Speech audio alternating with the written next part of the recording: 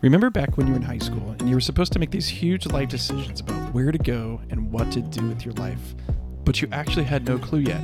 Yeah, and it wasn't just about where to go to college or what to do for work. All those questions were actually about who you are and who you want to be. Well, what if there was a way for students in high school to get clear about all those big questions in life, about their identity, their purpose, and their core relationships? Welcome to the U School Podcast, where we believe inside of everyone is a great story waiting to be told.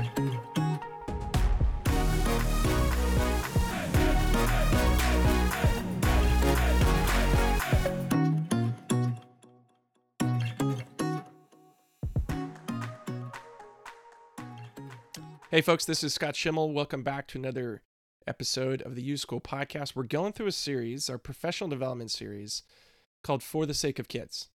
Why? Because two things. We believe that every student has the potential to be successful, and every kid, every student, also deserves an opportunity to construct a meaningful life for themselves. And you need both.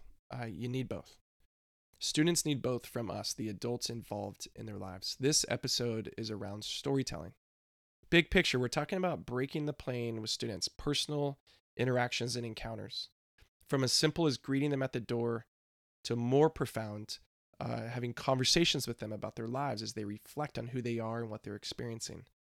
But a big part of this as well is storytelling, is opening up your life to share with them what you've been through, how you've made sense of life, how you've connected dots and integrated different experiences that you've had. They actually need to see that from adults. The adolescent phase, as they're trying to figure out who they are in their identity formation, trying to construct a meaningful purpose, trying to understand what belongings and friendship looks like, they actually need to see this all from adults. There's no better way to do that than by telling stories. Not only that, research has shown that the best way to capture someone's attention is through a story. Not lectures, not slides, not charts and graphs, but stories. You know that as an educator. You know that from classroom management. If you've got a rowdy group of students, maybe it's the class you have after lunch, maybe it's just those kids, that difficult class, and they're squirrely, they're all over the place. What are the tools that you have at your disposal to capture their attention, to get them to engage?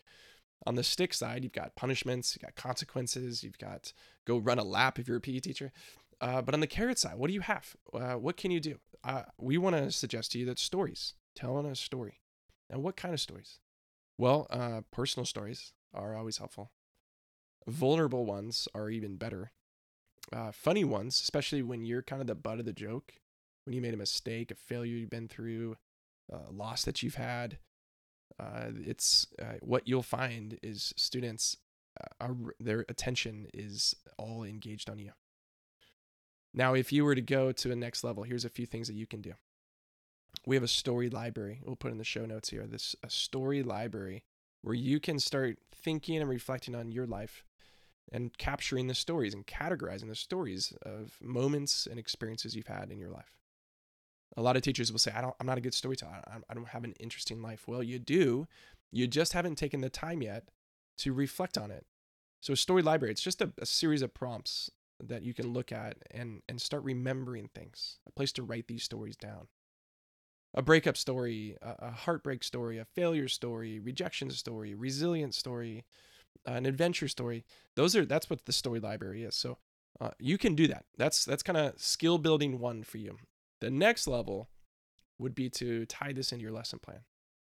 Would be to be really thoughtful and intentional about which story that you tell that gives context, that helps students understand why this particular lesson plan, this unit you're going through is relevant for their lives, not just for things they might learn later on, but about shaping who they become. And so that's kind of next level, graduate level of storytelling. What can you do today? Maybe you already are a storyteller, but they're all over the place. They're not really congruent. They're not really connected or tied in. I can remember an English teacher I had in high school. I had him 2 years in a row, Mr. Rowland. He would tell stories. He would tell funny stories about his life. And I think I remember he was dating at the time or about to get married. And he was probably 25 years old. But I remember those stories. I remember him just sharing openly about his life. And we were so connected to him. I felt so connected to him. I requested him, can I have that teacher again?